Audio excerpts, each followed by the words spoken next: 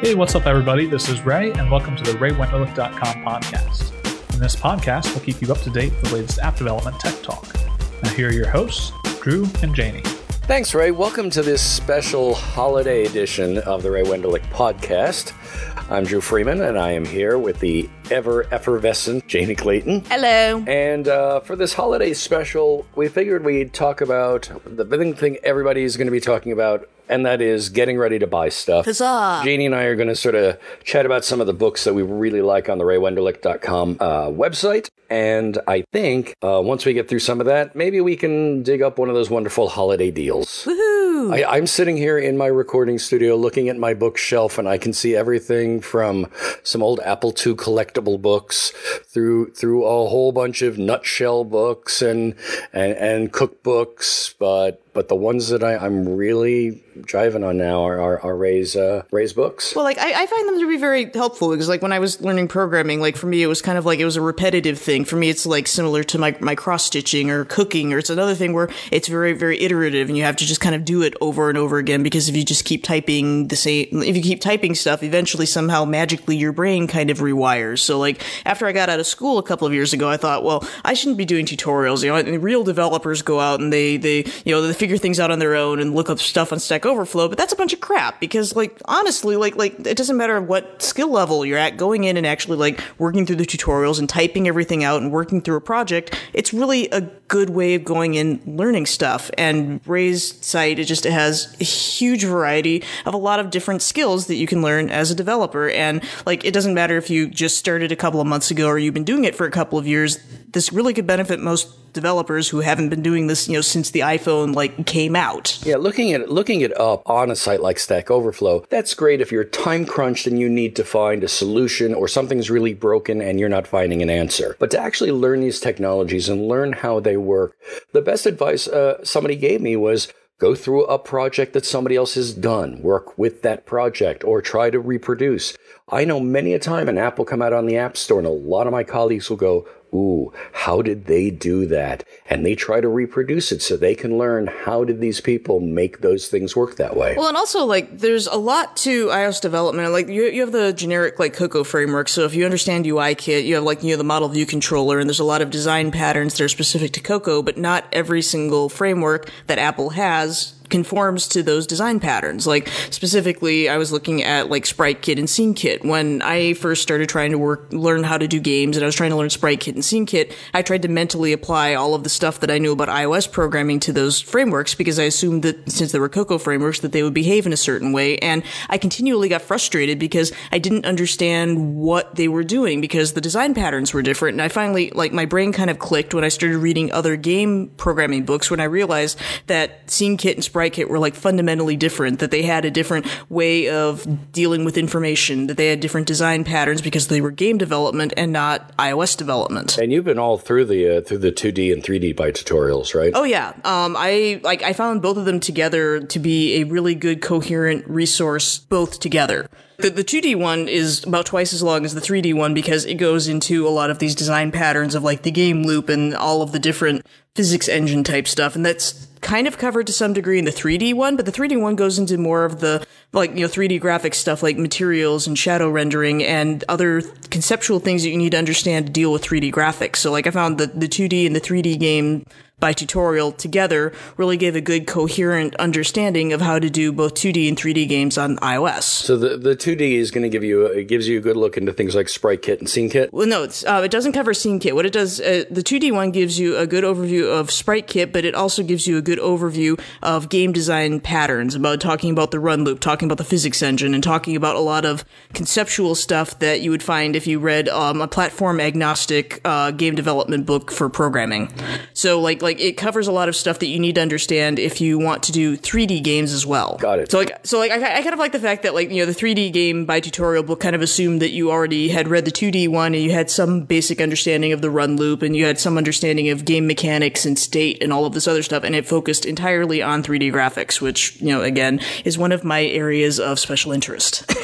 I really want to do more 2 and 3D games. I really do, but I find myself looking at some of those things like I look at Arduino with my son, and that's, I've got my hands full with so many things that if I go down to another rabbit hole, I'm going to be like, oh, now I've got to do this. And I've gone through some metal classes, some metal tutorials, and looked at shaders, and I'm like, oh, this is wonderful stuff too. But in general, for coding, I consider myself the generalist. And I cannot not talk about the fact that these books really do run the gamut from really helping the beginners getting their toeholds and getting their place in Swift or some of the earlier frameworks and some of the higher level abstracted frameworks. And it goes deep and it goes dark with some of the stuff. I am a huge fan of Derek Seelander's debugging and reverse engineering book, and that is not for the faint of heart, but it is deep, and it shows you the true black magic witchcraft of what you can do under the hood. I greatly appreciate that, because when I first started with iOS programming, I knew debugging was an important thing, and I go to people who had way more experience than I do, which meant they were doing it for 6 months rather than 3 months, and I'm like, how do you do debugging? They're like, oh, if you tried the print statement, and that was the extent of what a lot of people knew, and then the kind of people had some understanding, LLDB was a thing, but one or two commands. And I know, talking to other people who've been doing this for a long time, that dtrace was a thing that existed, but it wasn't particularly well documented. And so it was really cool that Derek went and wrote this whole giant book on all of these weird, esoteric, deep things that you can do with debugging, because it's such an important part of iOS that, if you're dealing with people, iOS is still a relatively young platform. And so being in it for a couple of years, I know a lot of people who've been doing it for 7 years, but they kind of quit learning anything after 2 or 3 years. So you talk to them and they didn't learn anything because they didn't have older people to kind of go down and smack them in the head and go, here, you need to learn LLDB, or you need to know this, and this is how this is actually working. What's really interesting is that when you sit with another programmer, you're doing code reviews and you're sitting on those top frameworks like UIKit or Foundation, somebody's always going to walk over and say, well, why didn't you do X or why didn't you do Y? And that's it. But when you're sitting there down in dtrace, or you're sitting there using Python commands inside LLDB, whenever you see somebody debugging something, you inevitably walk over and go, damn, I didn't know you could do that. Yeah. And it's just there are just surprises all around. And trust me, you get a full, if you don't know Python and you want to go play in the debugger, you'll know Python by the time you're done playing around with LLDB. And that's one thing I've really appreciated about Ray's site, is the fact that when I first started, there's a lot of good stuff for beginners, but as the beginners have become more advanced and they've continued on with the site, people on the site have gotten more and more interested in being able to create documents and books and other stuff on really advanced topics, because that's something that we're interested in, and that's something that the team has been able to provide. So I've been really appreciative of the fact that we don't just have introductory stuff. The introductory stuff is great if you're just starting out, doing the iOS Apprentice or doing the Swift Apprentice. Those are really good introductory books that get you up and running with all of the introductory concepts. But once you've gotten beyond those introductory concepts, there's a lot of really deep, interesting deep dives into more esoteric frameworks, and even there's the great Core Data book. Yeah, and we've talked about the fact on the podcast that Apple's done a really great job of doing abstraction layers so that you can have that light layer that gets you some of the initial stuff to get software up and going. But then as you need to get down there and get better personalization of what you're doing, you can drop into these lower frameworks. But with those lower frameworks, there comes a little bit of a higher conceptual edge, and Ray's books keep pushing you or giving that availability of knowledge. Well, it's kind of like the Teslas. You have your entry level Tesla, and then as you progressively get more money, as you go and get venture capital and work in Silicon Valley, you can get the more and more expensive Teslas. And you can live in a smaller and smaller apartment with more and more other engineers. Apartment? You live in a box, in the sinkhole in the middle of the street on Mission. Luxury. You had a box. We used to live in a corridor.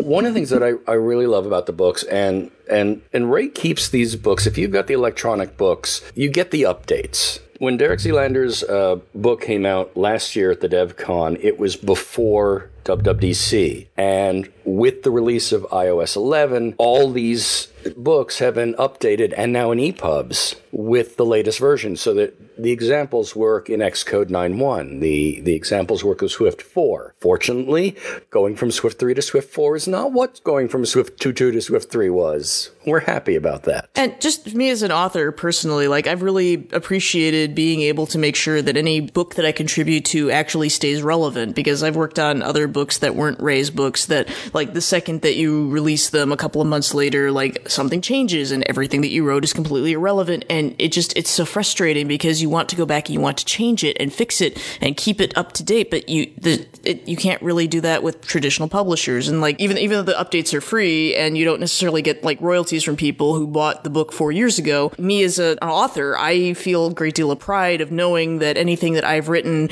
that people are accessing today is going to be up to date and it's not going to be completely irrelevant and, like on the dust heap of, the Swift 3 history or whatever, because we're able to keep it up to date. So like I appreciate knowing that what I have out there is always going to be up to date. Which is the one that you just that just got released that you had some contributing for? I contribute to the Swift Apprentice. I always like going back to see the new stuff because, first of all, we've talked about why you're Red Queen Coder, that whole concept of always chasing the carrot that's being waved in front of you, going, "Oh no, there's new stuff ahead of you." There's always new stuff. The iOS by Tutorials series, I still actually will go back and read iOS 8 by tutorials and iOS 9 by tutorials, because really all it is that focus on, okay, here's the new toys to play with. I still reference back to iOS 5 by tutorials because there's so much stuff that was introduced all the way back then that isn't really covered anywhere because it's not new and shiny anymore. Yeah, I actually, I just this afternoon was doing the beginning drag and drop just to see the iOS drag and drop, which I was so thrilled was to discover there's so many parallels to old drag and drop from Mac OS, but it still does it in its own way, and it's nice that it's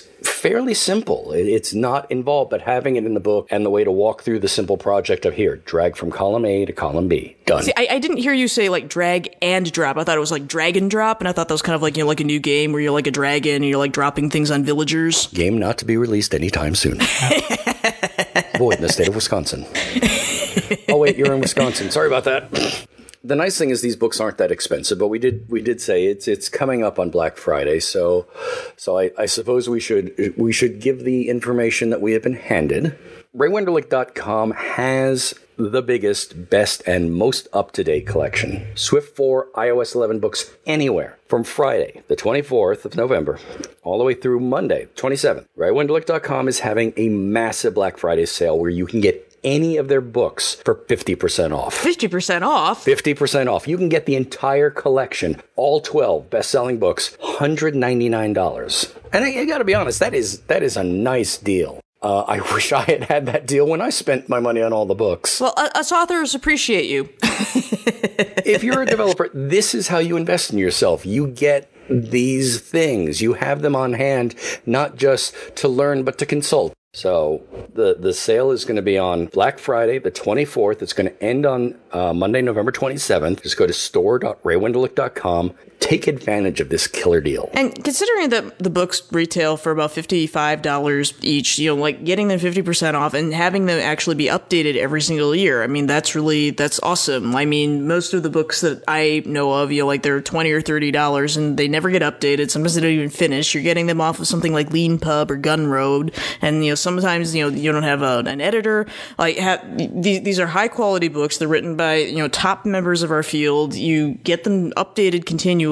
Like, this is really like awesome, and this is a great way of being able to go in and learn that little pet interest that you have about core data or RX Swift or any of the other different things that exist out there that you keep thinking, man, I wish I had time to go in and do that. Well, now you can get this for 50% off, and you can spend your Black Friday after you're recovering from your turkey coma, going in and learning RX Swift, learning core animation, learning core data, learning debugging.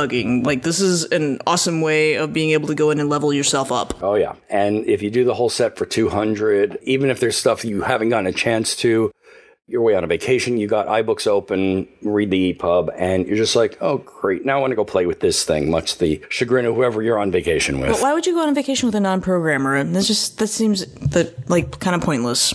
Okay, you win there. Yay! So I am invincible. So we will be back in a week or so with another new show talking about some technology with some great guests. And it won't be an advertorial. But we wanted to get the chance to chat about the books because we got into this and working with Ray Wenlick because we like what we were finding there on the site. We like the books. It's good to be able to be part of the process to get this really great deal out to everybody. But in the meantime, we're going to pack things up here and we're going to send it back to the guy who decided to take this hit on his cash to make it easier on all the programmers. Ray, we're going to send it back to the Emerald Castle. Have a good holiday. And that's a wrap. Thanks again, everybody, for listening to the RayWenlick.com podcast. We hope you enjoyed it, and don't forget to leave a rating on iTunes. See you next time.